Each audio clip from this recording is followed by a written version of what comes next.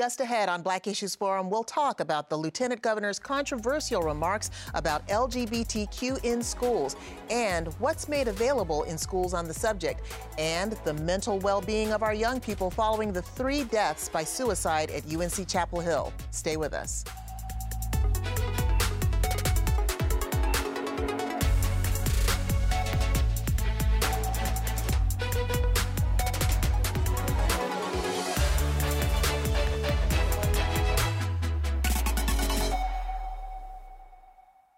Welcome to Black Issues Forum. I'm Deborah Holt-Noel.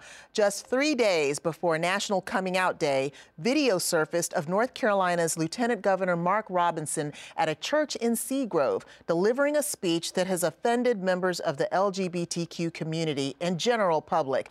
Here's a clip. I'm saying this now, and I've been saying it, and I don't care who likes it. Those issues have no place in a school. There's no reason anybody anywhere in America should be telling any child about transgenderism, homosexuality, any of that filth. And yes, I called it filth. And if you don't like it that I called it filth, come see me and I'll explain it to you. In the weeks since this video appeared, Lieutenant Governor Robinson has appeared on local news and presented his own press conference to reiterate what he said, stand by it, and attempt to clarify that he was objecting to the presentation of LGBTQ issues in schools. He named 3 books in particular that are available in the libraries of a few schools that contain pictures and subject matter that he described as sexual and near pornographic. Governor Cooper has called the words and actions of the Lieutenant Governor abhorrent, and some Democratic lawmakers have called for his resignation. No Republican lawmakers have issued any criticism. House Speaker Tim Moore has said in a statement to the N&O that the Lieutenant Governor has clarified his statement and has said plainly that he was describing this reading material, not any person or community. So, to discuss this controversy, I'd like to welcome Tamika Walker-Kelly, president of the North Carolina Association of Educators. Thank you so much for joining us, Ms. Walker-Kelly. Now, the Lieutenant Governor has certainly said that, well, he said that the idea, quote, that our children should be taught about concepts of transgenderism and be exposed to sexually explicit materials in the classroom is abhorrent. And getting down to that subject, what can you share about the 3 books in question that he referenced in his press release and their availability in the schools? Well, first, thank you for having me on the show today. Now, I cannot speak specifically to those 3 books, but I can speak to this. Our teachers, which include our school librarians, have the professional knowledge and expertise when it comes to selecting instructional material that reflect the unique and diverse needs of our student population. And therefore, our school libraries are varied across the state. And that work is not done in silos. It is done in collaboration and in partnership with our parents so that students have access to a wealth of material that reflects what they need in the classroom. Well, let me ask you this. That material, if anybody sees it, would cause them to think, it caused me to think, why is that in the library at school? Now, if someone does have an objection, a teacher, a parent, whatever, what kind of access or avenues do they have to get that material removed? So the Lieutenant Governor should know that there are processes on the local and state level that allow for the review of instructional materials when they come to school. That is part of the professional work that our school librarians do every day. And it is important to know that our school librarians do the work of reviewing and weeding material on a yearly basis because the needs of our students' population, they change on a yearly basis. And again, that work is not done just in our school level. It is done in collaboration with our parents to make sure that our students have access to engaging and instructional material. Well, I know that you're in communication with educators. What are you hearing back from educators in the classroom about the impact of these statements and how they can potentially impact the teacher, the classroom, and the students? So the diversity of our state, our students in our classroom, they represent the best of us. And the harmful words of our Lieutenant Governor do not reflect what North Carolina is and what North Carolina can be. My work as an educator, and my fellow educators can attest to this, is that we work really hard to create safe, affirming, and welcoming classrooms for all of our students. And these words that were shared by our Lieutenant Governor run counter to the work that we do every day and the work that all of our elected officials should be doing across the state. I can't imagine what the impact of having him as the head of the Board of Education is. Has that made a difference in how you all are operating in terms of this particular issue? Well, my duty as an educator, our duty as teachers across the state, is to advocate that every single student, all of them, have access to high-quality public education. And since the Lieutenant Governor sits on the State Board of Education, he should also be advocating that every single student also have access to that education as well. And unfortunately, he has used his platform to put students and educators in the middle of a political war that undercuts the work that we are trying to do as educators across the state. One of the things that he has pointed to is reading scores and performance levels. So what work, I would think that more focus needs to be on getting kids to read and do math and perform in schools, and maybe secondary, concerns about these political matters. But I also wanted to ask about protests against what he has said, and if there is any kind of rallying support against it, or, is it something that's really not being taken heavily by educators? So our educators are doing the work in their classroom because that is where the direct impact for students lie. And so our educators continue to do their professional development, to do their work in their communities, to let students know that the classroom is a safe place for them to be, no matter their zip code, no matter where they're from, and no matter how they identify. It is our constant work that students see themselves reflected in the work that we do in their instructional materials and in their community at large. And so we stand in support with our fellow colleagues to make sure that our classrooms, our schools, and our state continue to be welcoming places for every single person. The Lieutenant Governor's remarks have not only raised questions about what our children learn in schools about LGBTQ culture and community, but also about the broader implications and impact of the words we've been hearing, filth and garbage, on the young people who populate and walk the halls of our schools. I want to welcome and bring into the conversation Reverend Jamon Taylor, rector at St. Ambrose Episcopal Church in Raleigh, Dr. Stephanie Irby Cord, a psychologist and associate professor in the Department of Human Development and Family Studies at UNC Greensboro, and also Vice President of Diversity, Equity, and Inclusion for the Wake County chapter of NAMI, the National Alliance on Mental Illness. Dr. Cord, I want to open with you. Now, the Lieutenant Governor has been sure to make clear that he does not hate the LGBTQ community, that he'll fight for their right to express themselves however they want, but that the teaching about this community is inappropriate in the schools. What are your thoughts about that? Sure. First, I'd like to say thank you, Deborah, for inviting me. It's always a pleasure to be here. Like many, I am offended by the Lieutenant Governor's comments. Anytime you suggest that someone's lived experience, that their lifestyle is filthy, it's offensive, it's hurtful, and it's shameful.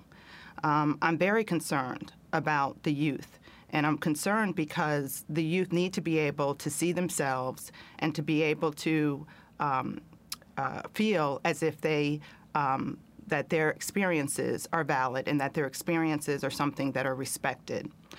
I am not familiar with all the books that the Lieutenant Governor was upset with, but I do know that one of the books is a personal memoir, and I know it well. And how do you go about disrespecting someone's lived experience? And that memoir was written because it was something that the authors thought would be helpful for others to be able to identify with and perhaps be able to speak their own truth. And so I'm really concerned about those youth that feel that they're outside of the boundaries and that they're not able to speak their truth and be their authentic self. And I think school is an important system and an important space and place for that to take place. Let me stick with you on authentic self for a moment. Are you able in elementary school to know what your authentic self is? Some adults haven't figured it out. Yeah. I think it's a process, not that, cognitively children are at a stage of really understanding in any real depth who they are, but it's a process. And I think that any child should be able to see themselves or see possible selves shown and made to feel respected and provided. And I would think not just themselves, but people who are their friends or family. So Reverend Taylor, as vocal as some have been over the past week or so, it's important also, I think, to hear the silence as well. Black churches have been particularly silent in some respects about LGBTQ community. We sort of know that. What do you make of the idea that the Lieutenant Governor made at a church where he received thunderous applause during his speech? It's tragic and unchristian. I want to say without equivocation that what the Lieutenant Governor said was horrific. You simply do not demean people. Certainly the Lieutenant Governor calls himself a Christian. And I think it's important to look at Jesus Christ because during his day, the religious authorities, the elected officials, accused him of hanging out with filthy people. He hung out with lepers who were ceremonially unclean and segregated. He hung out with sex workers, prostitutes. He hung out with tax collectors. When we hear tax collectors in our day and age, we think IRS, but a tax collector in Jesus's day was more like a murderous drug dealer, like Nino Brown from New Jack City or Avon Barksdale from The Wire or El Chapo.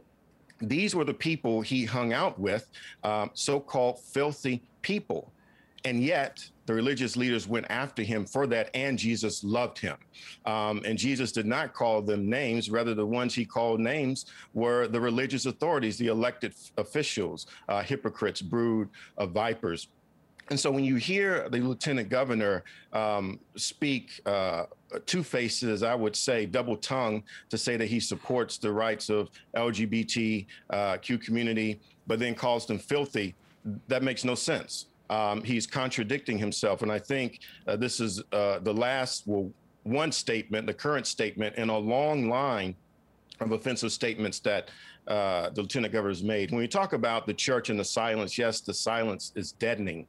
The Black church has been carrier of culture and community. And when it comes to the queer and trans community, the church has been silent, and God will judge us for that. God is not pleased with that, is my view, because we serve a God who reached out to those who are oppressed and those who are downtrodden. Also, I think we look at not only what the Lieutenant Governor said, but also in music. Certainly, Lieutenant Governor made a statement and there were thunderous applause. But I have to remind people that gospel singer Ty Tribbett and his song at the end says God's calling out of homosexuality, God's calling out of lesbianism, as people are applauding. And so the Black church really has to look at how we are contributing to the oppressive environment in which our brothers and sisters and those who do not correspond to binary gender have been put under. And we're supposed to stand with them. And yet the church, I believe, is putting a knee on their neck and they can't breathe. Well, thank you for that reflection and that insight too. Tamika, let me get to you about just how the NCAE and the education environment deals with the LGBTQ culture and where the support is for that culture and that community. Yes, so just like we work really hard to create safe and affirming environments for all of our students, no matter how they identify, we do the same work for our educators, for our adults, to make sure that they have safe and affirming work cultures as well. And so we provide, as an organization, in our national organization, the National Education Association, we provide a lot of resources for our educators to make sure that they have the skills in order to best serve our students, our LGBTQ students, and also to work with their LGBTQ colleagues. So they're getting some sort of training, cultural sensitivity training? So we have resources like with the Gay Straight Alliance, because many of our middle schools and high schools have clubs where students can come and be affirmed.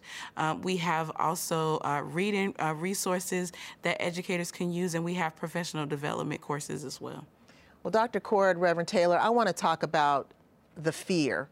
What are people, you think, afraid of on both sides of the issue when it comes to homosexuality, lesbianism, transgenderism? Dr. Cord. Sure. I think similar to racism, I think that we are afraid of having very courageous conversations. These are difficult discussions to have. And I think that parents are really struggling with how to have these discussions. I think they're struggling with how to accept that they don't have control over all the ways in which their child identifies or behaves, and that they, really just struggle with not being able to have that control. That control is key. That's very a huge key. one. And Go ahead. And it's also important for me to just say that, children are aware of race and gender types of orientations and feelings far earlier than we give them credit for. And so I think we need to acknowledge that, and we need to listen to children. If they feel different, if they feel somehow unaccepted, if they feel that, that somehow they are falling out the box or out of the lines of what may be traditionally acceptable, we need to listen to those feelings. Reverend Taylor, what are your thoughts about the fear and what we can do to overcome it? People tend to fear that which they do not understand or do not know. And many deny the fact that they know or have any relationship with the queer and trans community.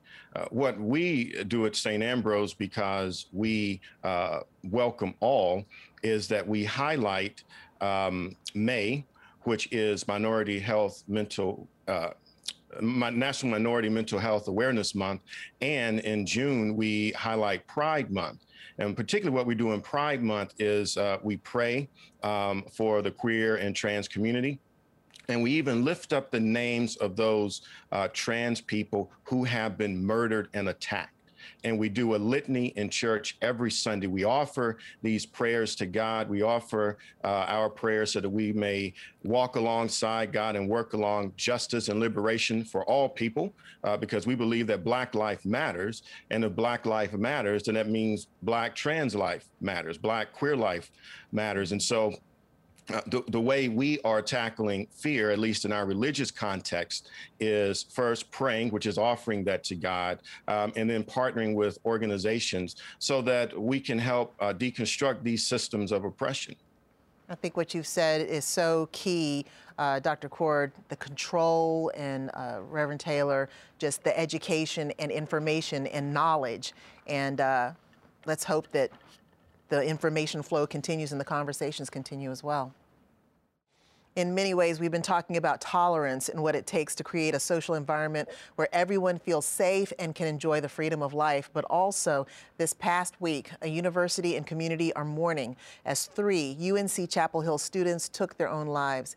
In North Carolina, suicide is the second leading cause of death for youth in North Carolina, 10 to 18. Nationwide, suicide death rates for Black American girls ages 13 to 19 increased by 182% from 2001 to 2017, and the rate of suicide deaths among young Black males increased by 60% from 2001 through 2017. Reverend Taylor, it almost goes without saying we've all been sustaining a lot in the last year and a half with the onset of the pandemic, and a lot of people, especially students, haven't had the outlet of church. What is important for us all to remember as family members and as friends to protect the well-being, the mental well-being of young people at this time? Certainly, my heart goes out to those families of the students at UNC. I remember when I was an RA in a residence hall, and one of my residents attempted suicide, and sitting with that person, trying to get her help. I also remember when I was a chaplain at a Black elementary school in Dallas, Texas, sitting across from a 5th grader who had marks on her wrist where she had tried to take scissors and kill herself. So we know that suicide is real. I know that the church for years has taught that suicide was an unforgivable sin. Not such. The church, Universalist, changed its teaching on that. I think the Black church plays a particular important role in the community. And historically, as it been related to mental health, the Black church has not always been affirming of mental health. We would encourage people to just get over it or pray it out of you instead of seeking medical help and counseling. I remind people that if someone has a heart attack, they don't say pray your heart attack out of you. They say go to the ER. And the same needs to be true for mental health. We need to encourage therapy at St. Ambrose. We certainly do that. As I mentioned earlier, we highlight National Minority Mental Health Awareness Month. I'm a proponent of therapy. I have a fund at the church. If someone wants to get therapy and cannot afford it, the church will pay for it. And so certainly with the pandemic, people have not had outlets. And so we have to listen to our young people, listen to people. There are signs there, and encourage them to get help and to destigmatize mental awareness, mental health, and mental illness. Ms. Walker-Kelly, in the K-12 system, what kind of mental well-being support is there for kids and also for educators in the school system? Yes, so as a teacher who has lost a former student to suicide, it is something that I'm deeply passionate about. And so every K-12 school has access to at least one school counselor, and during the pandemic, we know that our school systems tried to increase resources that were available to students and families.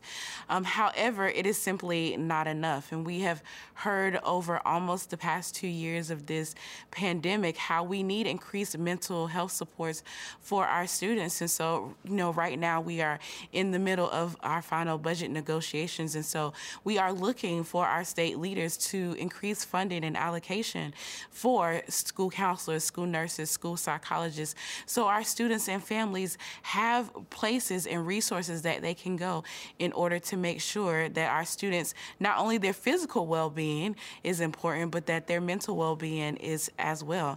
And our educators have had access to some of those resources and on a limited basis, but our educators are struggling right now. Our teachers are not okay. Burnout is real. Fatigue is real because we have increased the demands and work responsibilities of our teachers and our educators across the state with little to no help or recourse.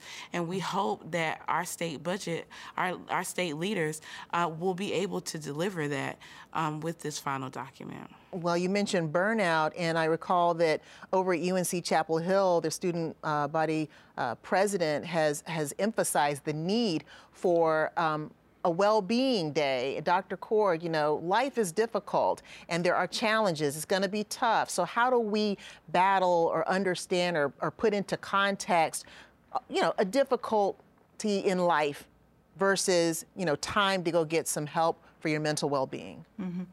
Well, first of all, I'd like to say I think that Chapel Hill taking that day off as a mental health sort of wellness check day was completely appropriate, and I think we need to think about instituting those across, other universities as well. I mean, I know we've done that at UNCG as well. Faculty, students, we are all struggling. And I think that it really requires us to be flexible, to accommodate, and to allow for students to give voice to their experiences. But understanding once again that, you know, college is tough. So how do you distinguish between, you know, time to just kind of buckle down and do what you need to do, whether it's the workplace or in school, and time to go get professional help? How do you even, as a friend, help somebody to see that? Yeah, I think given the context of what we've been living in terms of COVID and the pandemic, I think that we need to be particularly cautious and proactive. And so, for example, when students come to me and talk about some of the feelings that they're having of being down, I take it, you know, much more seriously because of the context that we're living in. And so I'm very proactive about referring them out or gaining some supports for them. I don't question it because I feel like we can't at this point. Our students are really struggling. Office hours these days are not about the content of the course. It's about their feelings. It's about what's going on with their families. And they're asking for these supports. And so universities and schools are having to really rev up those supports in order to allow for that type of access to mental health treatment. I so wish we had more time to talk about that, but that's all we have for today. Dr. Stephanie Irby Cord, Reverend Jamon Taylor, Tamika Walker-Kelly, thank you so much for your time and your insights today. Thank you. Thank you. Thank you. I want to thank today's guests. We invite you to engage with us on Twitter or Instagram using the hashtag Black Issues Forum. You can also find our full episodes on pbsnc.org/Black Issues Forum or listen at any time on Apple iTunes, Spotify, or Google Podcasts. For Black Issues Forum, I'm Deborah Holt Noel. Thanks for watching.